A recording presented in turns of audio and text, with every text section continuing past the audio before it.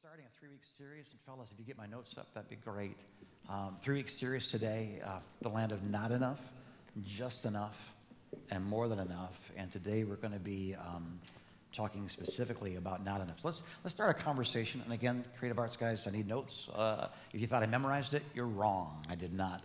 So let's talk a little bit about slavery this morning, and specifically this thought here: slavery is something maybe we think of as hundreds of years behind us in our history.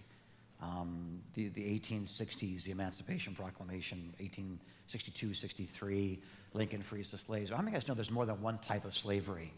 There's not just chains and plantations. Today, it's estimated in the world there's more slaves today that are uncompensated, being robbed of their God-given right to life, liberty, and the pursuit of happiness than ever before in the history of the world. Is that shocking that there may be more slaves on the face of God's earth today than there was in the 1860s? The sex slave trade specifically, where kids are being kidnapped and taken away from their homes, and despicable things are being done. They're being used up, impregnated, diseased, and being executed, just thrown away and buried out in fields all over the world. And today I'm going to talk to you about the cruelty of slavery, how one person never has the right to subject another person. Does that make sense?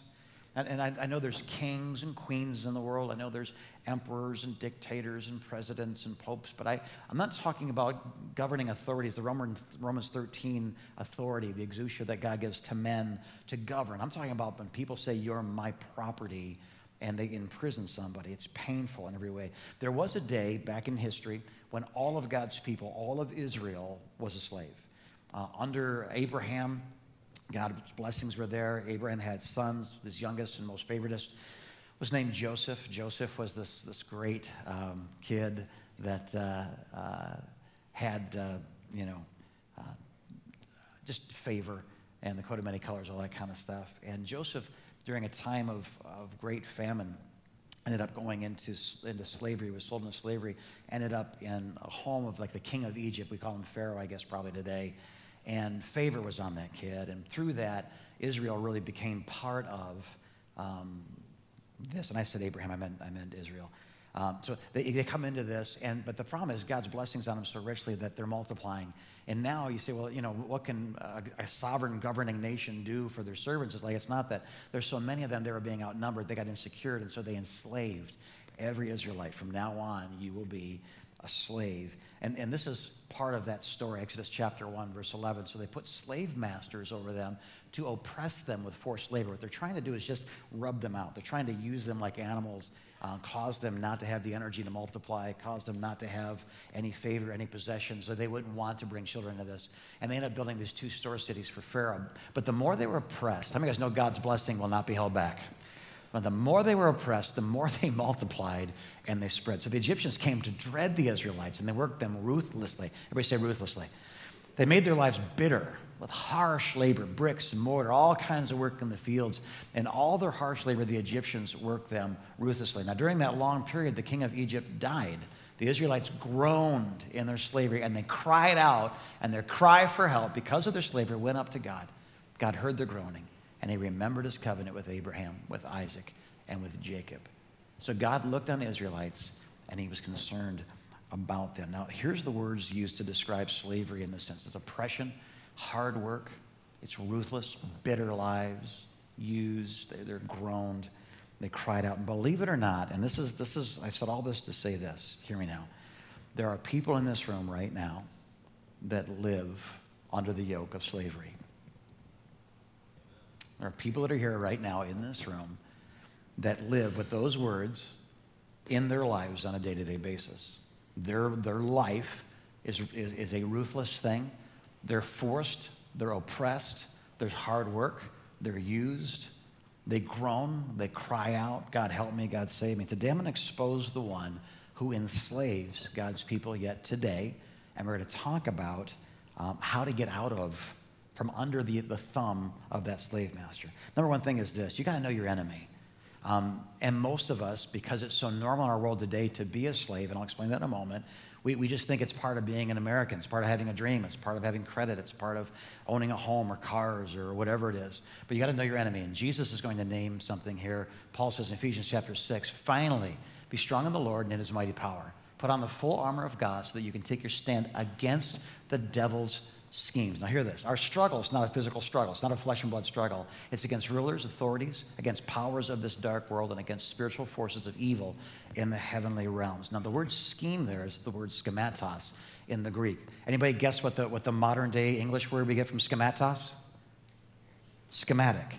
This is a detailed plan. I want you to know something. Paul says this in Ephesians. We're not wrestling with flesh and blood. What we are wrestling with is a detailed spiritual plan that is being worked on by rulers, by principalities, by powers, by the dark spiritual realm that exists in our life. In other words, the devil's scheme is to make slavery normal in your life.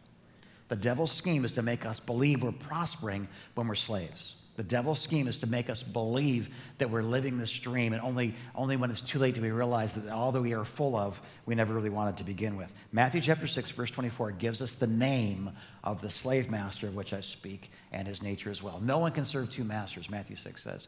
Either you will hate the one and love the other, or you'll be devoted to the one and you'll despise the other. You cannot serve both God and money. Now, before we get off on a money's evil trip, I want you to notice something. Look at the word money in that sentence. And do you notice anything different about the word money? It's capitalized. And the reason it's capitalized is it's actually money is the word mammon, and mammon is not, it's more than just money.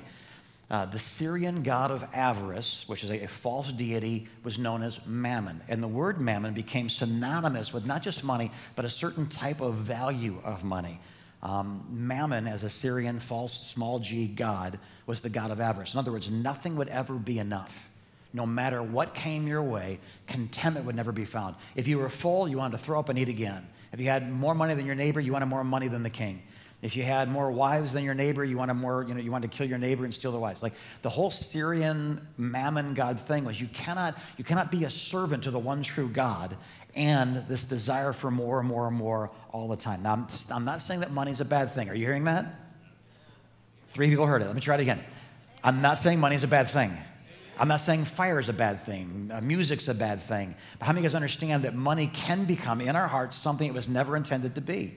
They can take a place, and fire can burn your house down, it can warm it up. And music can glorify God or glorify Satan in the flesh. What I'm saying is this, money as a tool in the hands of mankind goes back to biblical times, and from the times of Jesus, and certainly well before that, they're saying, listen, you have to have the right relationship with this thing, because if you have the wrong relationship, it is the same thing as idolatry.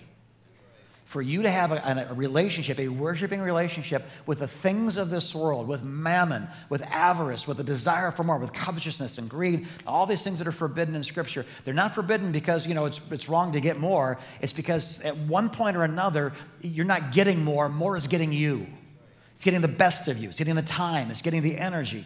It's getting your thoughts and your dreams and your heart and your soul and your mind and your strength. And those things are supposed to belong primarily to Jesus. I'm not saying money is a bad thing, but I am saying money is a spiritual thing.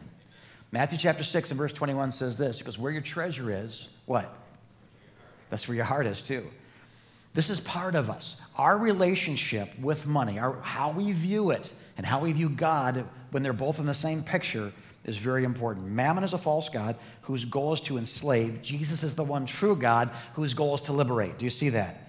So the promises that God makes and the lies of mammon, you're going to find are almost synonymous. Security.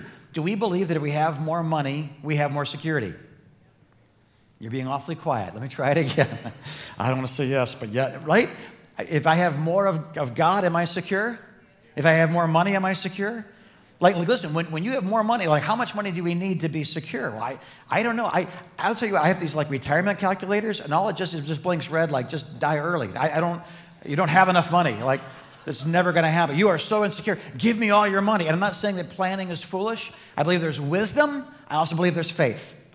Right now I'm operating on faith, which may be foolish, but security, future. Do you have a different future if we just won the lottery than if we didn't? Is there a promise in money that if you have me, you have a future? But doesn't God say the same thing, that in me is a hope and a future, right? Peace. how much money do you need before you'll have peace? It's just such a funny thing. Well, I need $1 million. I literally had a guy up here one time. I said, I need a really honest person. And John's a good friend, always sat in the front row. I spit on that guy more than anybody else. There's a front row people will attest to. I spit when I talk. Sorry about that. But I floss. It's just what it is. So I had John come up here and I said, I'm going to write you a check and you have to be content for the rest of your life. You can never work again. This is the only money you'll have. You can spend it all. But what will you need to be at peace, to be content? And he said, $1 million. And I said, John, think about this. You're a young man. You got like 5 kids. 3 of them are daughters. $1 million weddings each. You know what I mean? Like, I'm going to write you a check. It's going to bounce from here to Mars. But I'm going to write you a check. He said, okay, right. $10 million. I said, okay. So $10 million, you pay off your debts, you buy a nice home, you get the motor home, you get the vacation house, you get the boat, you get you got all this kind of stuff, you got everything going, and are you content? Because I'm content. It's okay. Because you got $10 million, are your kids going to a better school than they're going to now? He said, oh yeah, they would. I said, okay. So what, a private school? He goes, a private school, what's that cost? I said, okay. In that school where they're spending that money, it's not really breaking into the $10 million all that much, but now they're meeting friends whose daddies have $100 million. And your daughter comes home one day and says, Daddy, why do we have a motor home when my friend has a yacht? And why do we go up north to our cabin? My friend flies on the Learjet to the French Riviera and they stay on their yacht. Daddy, are we poor? I said, do you want to change that number now? He goes, I want to change that number now. I said, John, here's the problem. I just gave you $10 million and you're still not happy. Listen, guys, most of us, if we have a problem with money, money's probably not our problem. Love. I mean, I can't tell you how much better looking a man seems to get the more money he has. Life, right? Comfort. Now, doesn't Jesus say, I'm the way, the truth, and isn't the Holy Spirit known as the Comforter? And yet we believe that money brings us these things. Power. You shall receive power when thou winnest the lottery. Is that what the Bible says? Actually, there's a spirit that comes upon us. The Holy Spirit will receive power to be his witnesses. But we believe that, the golden rule, he who has the gold makes the rules, right? Freedom. I hit the button twice. Let's go straight to pleasure, right? Healing. So we're going to talk for a second. How is it that mammon gets his way into, why is any of that believable? Because I think if any of us have had security and money and then lost it, we realized money really isn't the key to great security. If we've received comfort or joy or life or love because of money, but then when the money runs out, what happens to those things? Mammon is a liar. You just got to hear me. I'm trying to save you from so much heartache and waste of time. If you're young, say, this doesn't apply to me, I don't even have any debt. I'm talking to you right now. The best time to learn how to fly a plane is not when you're at 30,000 feet.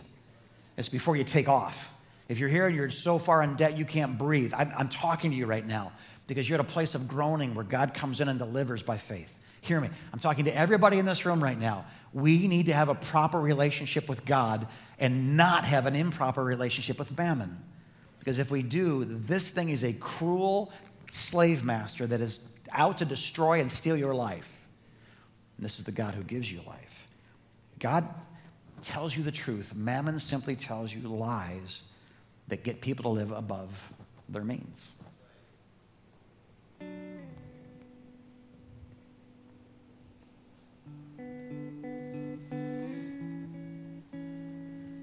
Back in the day when our kids were younger, we wanted to enjoy the things that we saw our friends living in, nice homes and nice cars. And to be honest, we lived a little bit above our means. And it seemed like the money would go out the minute the paycheck would come in. And I knew that was wrong, but I didn't know how to get out of it. It was many years of struggle through that. And I felt like we weren't living our best life. He used to tell me, groceries, gas, groceries, gas, groceries, gas, nothing else, groceries, gas. And so when there were things like, our kids wanted to go to Christian youth camp. And I mean, it broke my heart. I wanted to send them more than anything. We couldn't afford it because it wasn't groceries and it wasn't gas. So growing up, my dad had a really good job. He worked for the telephone company. He was a lobbyist. And so he earned a good middle-class income. And I thought we were well-to-do. We lived in a really nice house. What I learned later as I was old enough to understand, I really realized that we were living beyond our means. And it really taught me a lesson that, and I saw my dad really struggle with that. And it put a burden on him that I just didn't want to live with. And when I saw that starting to develop in our house, I realized that that was a place that we really needed to correct. So if we believe the lie that God's blessings, God's provision is inadequate, then all of a sudden we find ourselves in this next place. Let me show you a graph that we're going to be looking at quite a bit. The land of not enough. See the horizontal line, the top one? Let's say that's God's blessing. That's God's provision. That's what money's going to come in today, this week, this month, this year, this decade, this quarter, this lifetime. That's God's provision. The way that mammon gets us enslaved is anything that is above God's provision, anything that's above God's blessing. Every dollar we spend that God didn't give us, and you're awfully quiet. Are you hearing what I'm saying? Every dollar we spend that God did not provide for us through wisdom, through his provision, and I'm not saying a mortgage is evil. What I'm saying is this. Every dollar we spend that God didn't tell us to spend or God didn't provide for us to spend puts us deeper and deeper into slavery. The second one is just enough. We're going to talk about that next week. Living right at God's provision, where every dollar is accounted for, where bills are being paid at accelerated rates, where we're not borrowing more money. We're living by faith in our master, not faith in our MasterCard. Okay? And then we're going to talk about 2 weeks from today, the land of more than enough. How when God's provision is actually over our needs. How many guys would like that? Where you're like, I wonder what I should do with this extra. I wonder how this should, change the world. I wonder who I should feed or clothe or vacations or blessings, or I wonder what God wants me to do with this. I used to live here above God's blessing, and I became a slave. I lived here for a season in the wilderness where it was tough, and we had to learn to eat mammon and not mammon, manna. Yeah, we eat mammon. Yeah, that doesn't just totally created a cult there. But anyway. But isn't it funny, the lie from the very beginning, from the serpent in the garden in Genesis chapter 2, did God really say? God's keeping something good from you. Like you should live above God's blessing. Yes, this whole garden, yes, this whole world is for you. And this one tree, he said, don't eat the fruit of this tree. But you know what? Even though he said don't do it, I think the reason he said it is he's keeping something good for you. If you really want to be blessed, if you really want God not to hold you back, if you really want to know what living is, take a bite of the thing God said don't take a bite of. How many of you guys hear the same voice? It's the same thing. Well, this is God's blessing. This is what God has given me. I can eat from any of the tree. I can go anywhere. I'm supposed to conquer mountains and swim oceans and cross deserts and explore jungles, and God made this whole thing just for me. This is God's provision. But I think God's really keeping something good. So you should not settle for God's blessings. You should bless yourself. You guys still here? Let me tell you something about God's blessings, guys. All blessings come from God. James 1:17. Every good and perfect gift comes from God. And if it doesn't come from God, it is not a blessing. I remember one time we financed a car that was probably $3,000. We paid $3,000 more than what it was worth. And the finance manager came in very spiritual and said, you know what?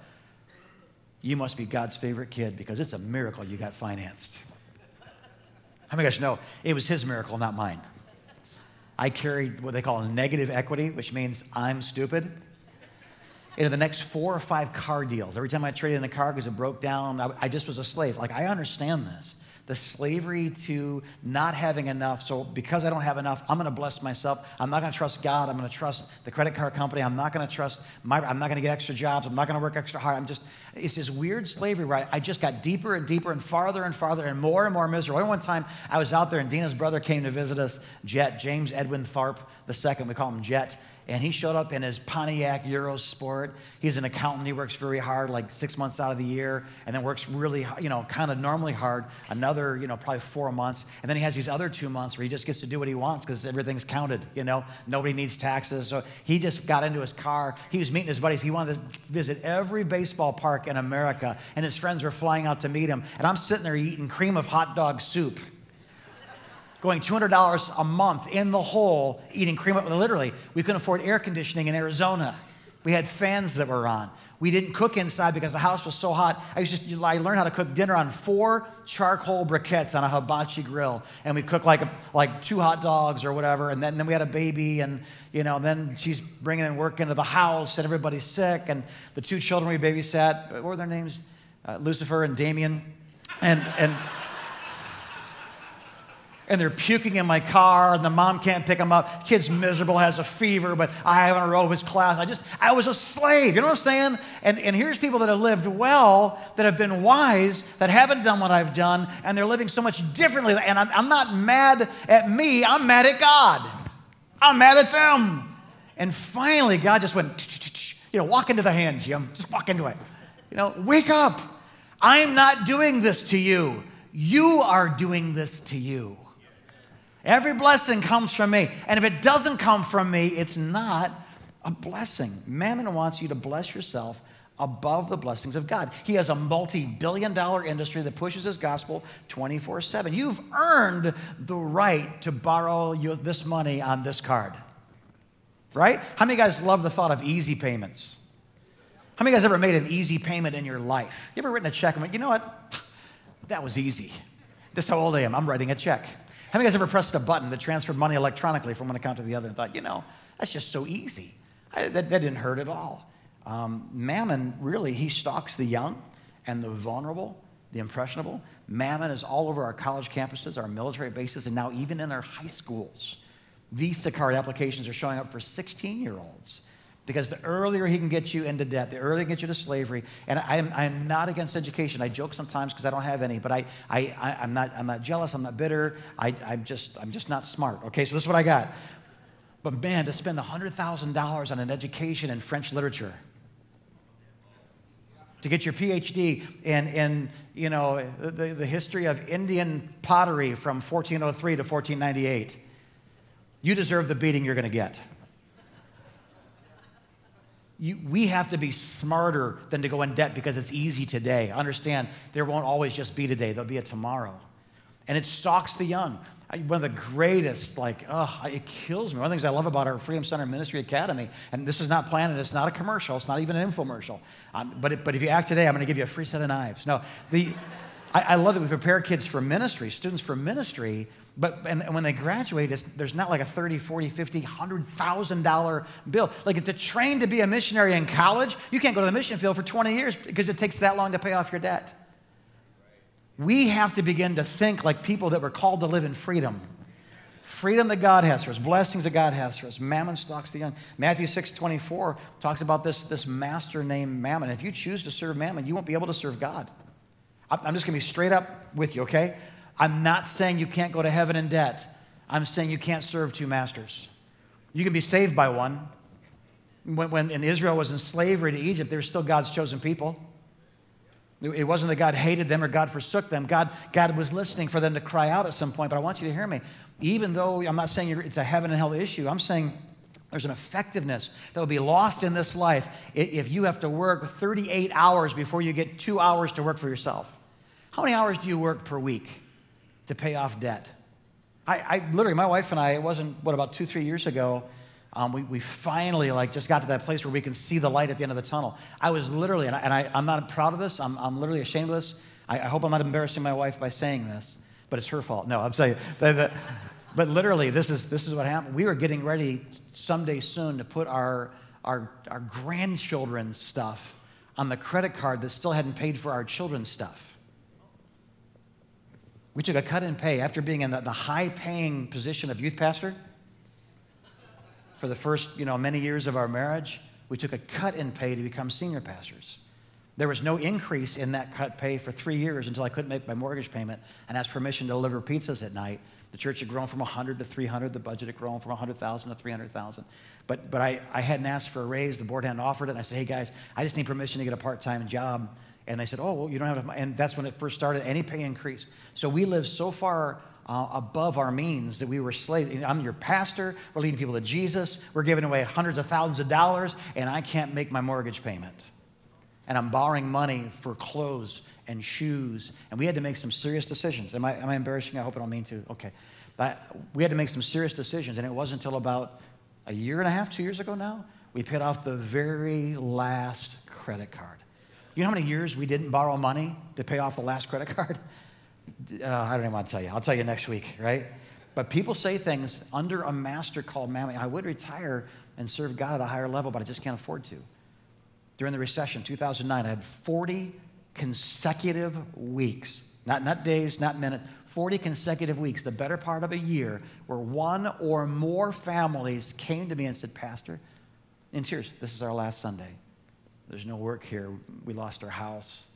We have to move with family in North Carolina. How'd that work out for them today, huh? That's all I'm saying, you know.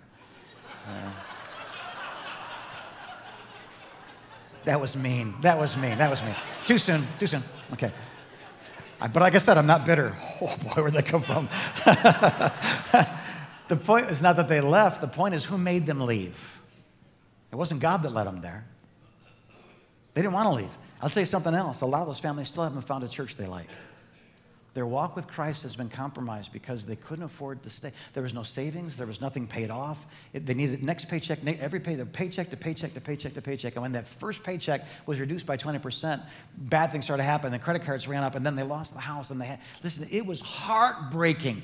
In tears, we don't want to leave my parents. And like, you're 45 years old and you got 3 kids. You're moving in with your parents because their house was paid off because they're old. They're like 55, 60, So what I'm saying is this, guys, hear me. There's a freedom that comes when we don't have but one master.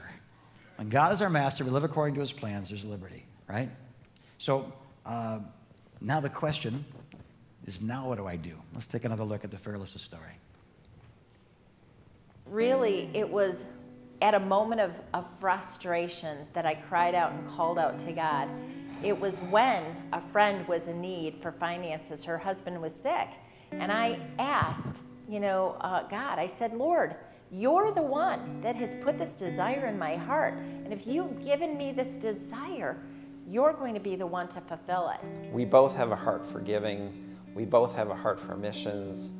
And we wanted to do more for others. And yet we seem to be a little bit strapped in doing that. And once we got out from underneath that and we scaled down a little bit, we started to see the ability to give like we wanted to, like we felt we were called to. As I grew up, actually in the land of not enough. My mother was a stay-at-home mom. My father did custodian work at a tank plant. And so I never felt like we didn't have enough because all my friends lived the same way. But I knew that I was destined and created for more. Even as a child, I saw myself as a philanthropist before I even knew what the word was. I wanted to give to everybody in need. And of course, when we got married and our finances were tight, I can tell you a lot of times we gave out of what we had, but it wasn't even what I wanted to give. I wanted to do more. So the question is now, and I want to thank the Fearlesses for sharing their story again. What do we do? Like if today we're here and we're like, you know what, I do have a significant amount. I am in some pain. Or, I have a manageable amount. I'd ask the question, how manageable for how long? What would happen if another 2009 recession took place? Well, it's not, Jim. It's always up and to the right. Listen, if you haven't lived long enough to realize that the government, the financial situation, Wall Street goes in cycles, then let me tell you, it does. We're in an upcycle right now. Let me ask you what happens next. There will be a downturn. There'll be a correction. And when that happens, because a lot of our base income comes from manufacturing, what's the first industry to shut down? And when manufacturing shuts down in our community, the restaurants are hurt. And the guys who build houses are hurt. And the guys who sell houses are hurt. And the people that wait tables and the people that teach classes. And unless the government suddenly injects a bunch of money to do a bunch of stuff, then we go through this great recession. Hear me. I want to live above the ebb and flow of this world. I want to live free from it. I want to live secure in Christ through his ways in this. So God didn't move Israel until he heard them groan. And it's funny that's exactly what Chris said. She goes, I just cried out to God. God heard their groaning, and he remembered his covenant with Abraham, with Isaac, and with Jacob. So God looked on the Israelites and was concerned about them. I'm telling you, there's a sound that our soul can make that will move God in a very different way. If you're here today and you're like, man, I am just so tired of living this way, or I am so afraid that downturn, or I turn to money for comfort, for security, and if you live long enough to know that's not true, so be it. If you haven't lived long enough, trust an old guy. Money comes and goes, but the peace of God should rest upon the righteous. Money comes and goes, but the comfort of the Holy Spirit rests upon those who are filled. Money comes and goes, but the love of God, the love of community. When we go through recessions, we don't start losing friends. It's funny how our community really drew together, because that's the love of God through us. People were suddenly growing gardens and giving away. I'd never ate more squash than 2009 in my life. I learned to like cherry tomatoes, just, cream of cherry tomato soup to go in with the hot dogs, right? You have to decide who's your daddy. You have to decide who to trust. If you aren't done with living above God's provision, I just want you to know, there's more money. It won't help you. We're in a position now where some of us are getting pay increases and stuff, right? The hourly wage is going up. A friend of mine owns a company. He said, I just gave this person $1 raise, just got that person a $2 raise, just got that person a company car. I'm like, oh, it's so exciting. So money's going up. But understand how this works, guys. If I get a $50 a month raise, it's going to help liberate me from slavery if I've repented. But if I don't, it creates the income to give another $1,000 in debt on easy payments. You know what's funny? And I don't mean to point anybody out. I really don't. But I've observed it several times. The people that are saying amen are generally male and generally over 50 this morning. And that's interesting to me. That's not part of my notes. I wasn't expecting that. And if you're under 50 and said amen, I can't see very well up here, all right? It's just the way it is. Like, he just called me old. Hear what I'm saying? When we live through this stuff enough times, man, I'm telling you, I can be free in a matter of months, maybe years, maybe decades, and I can live like none other, so that when I'm out of debt, I can live like none other, to quote Dave Ramsey. Or I can continue to live where every $50 raise gets leveraged to buy that new TV set I didn't need, to impress neighbors I don't know, to win the favor of people I don't like. If we're not careful, the American dream is actually a nightmare. Contentment. Abase and abound. What Paul says, I've learned to live with nothing. I've learned to live with everything. I've carried gold that was so heavy. I had so much of it to feed churches and provinces. I know what it is to have enough. I mean, more than enough.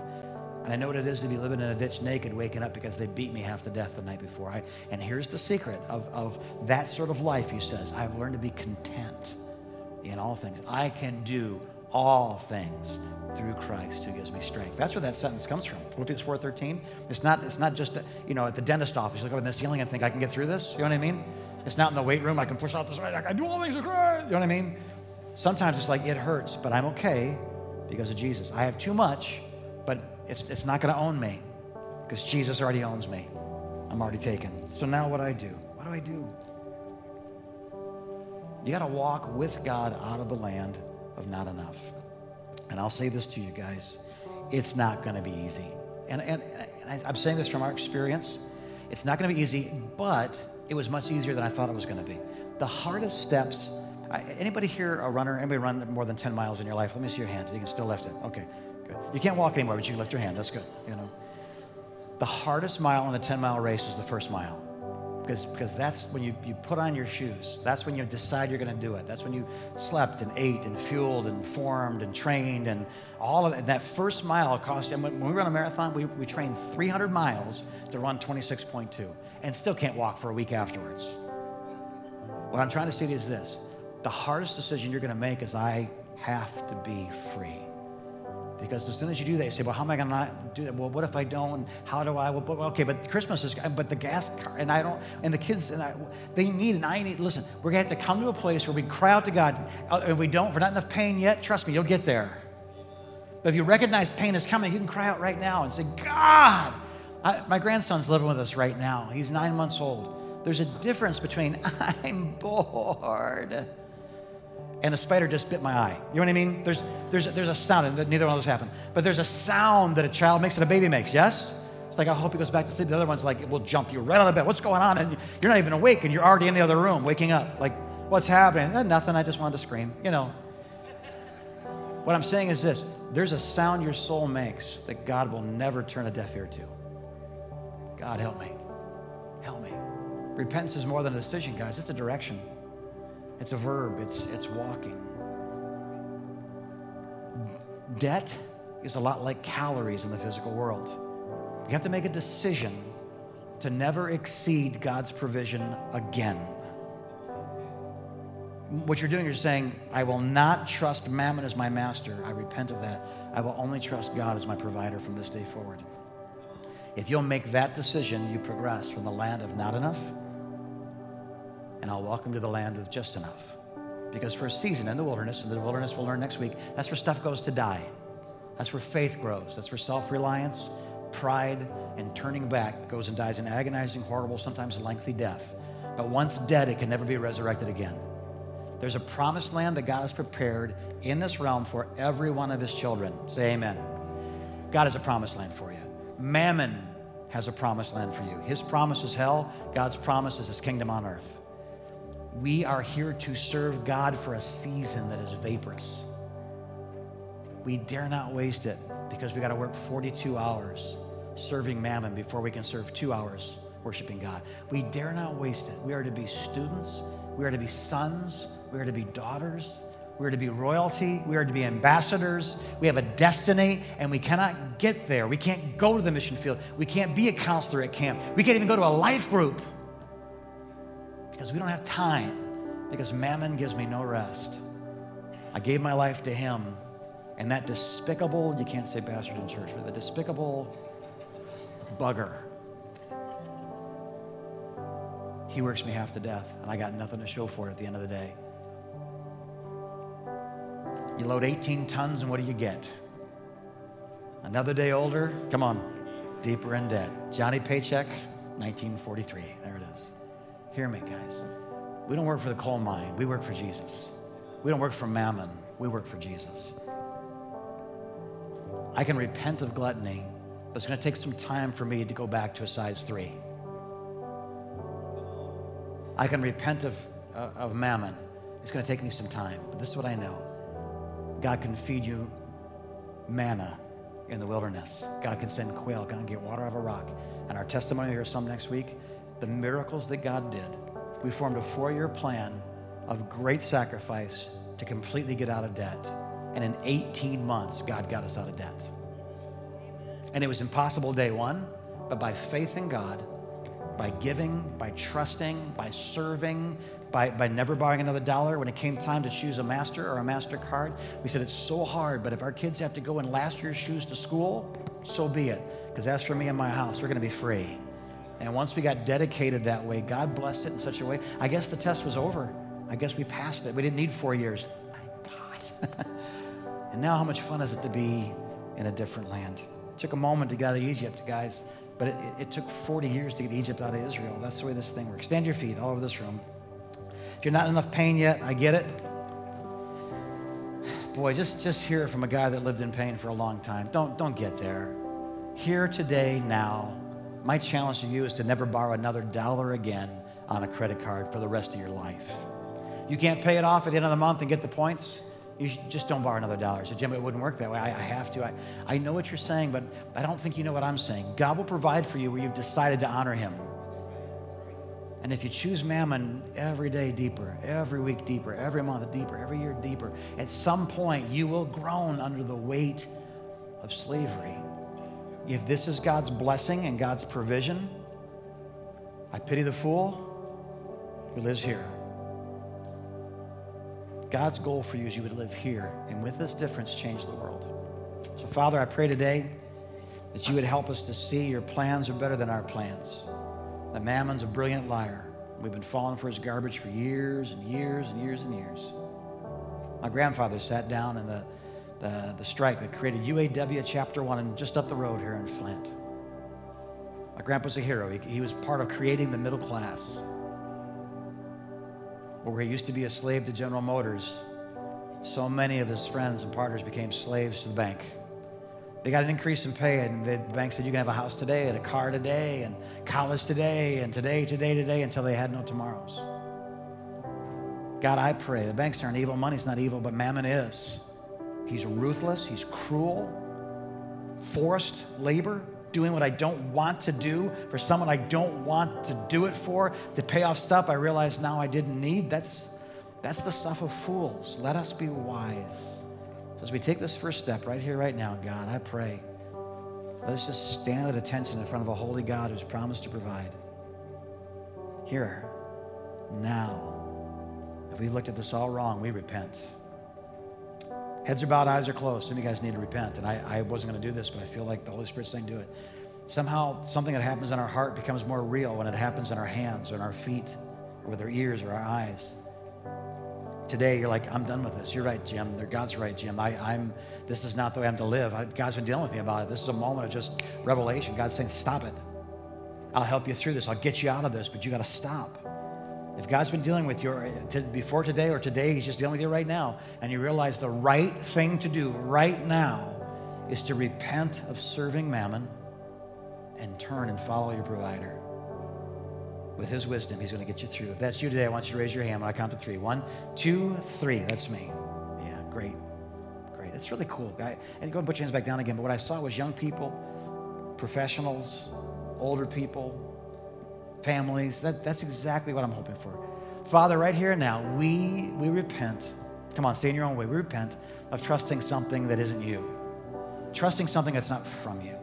If every good and every perfect gift comes from you, then every blessing comes from God. And if it doesn't come from God, it's not a blessing. May we never be guilty of blessing ourselves. You are a blesser, and we receive them all with gratitude. But because you gave them to us, you can require them back from us. There's a seed to be sown again. That's awesome. We're stewards. We're not owners, and it doesn't own us. We're not masters, and we're not slaves. It's yours. Father, today I pray, let there be a balance, let there be wisdom, and let there be deliverance now in Jesus' name. Deliver us from the lies. Deliver us. Deliver us from generational curses of debt. Deliver us from things that just simply were stated 1,000 times, but they were lies the first time they were said, and they'll be lies the last time. Any human being ever breathes the lie, it'll still be a lie, no matter how many times it's said, no matter how many commercials we see, no matter how many offers we're given. Let us look at your singular offer of provision. And in that we find peace, hope, love, life, freedom, all the things that you promised. They're ours now. Through repentance, they're ours now in Jesus' name. In Jesus' name. Heads are bowed, eyes are closed. We'll be done in 90 seconds. Jim, this is not my only problem. That's one thing, but it's deeper than that. There's a general lack of relationship between my heart and God's heart. That's really the real issue. It's not just that I'm in debt. That would be a very small portion of what stands between my heart and God's heart. Well, just as people today raised their hands and repented and changed their direction, they're no longer heading that way. They're going to have a lot to figure out. We're going to talk about it. Podcast tomorrow on budgeting. You should be listening for it Tuesday morning. But just as they made a decision to change direction today, you can make a decision. If your biggest problem is in debt, that's awesome. Because God's bigger than just getting us out of debt. He gets us out of hell.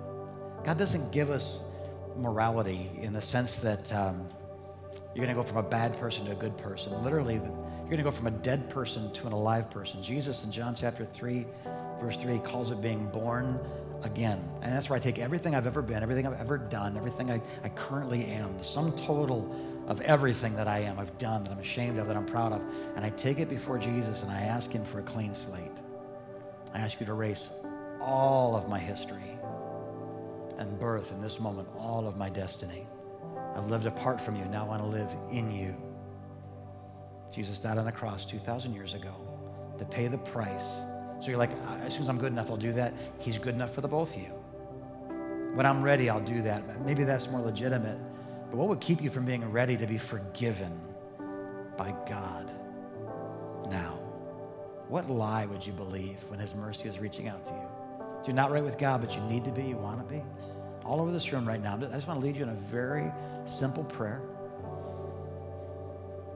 We're just going to talk to God right now. If you don't need this, don't do it. But if you're here today and you're like, I need this, or I want to encourage the people around me so they don't feel alone in doing this, say this with me all over this room right now. Jesus, I come to you. I choose you. I prefer you. From this day forward, your ways will be my ways. Forgive me of all of my yesterdays and birth my eternity. I love you. And by your grace, I'll see you soon. Father, I pray your blessings on us. So much to be done. such a brief span of time called life. Help us not waste it in service to pharaohs. Let your people be free.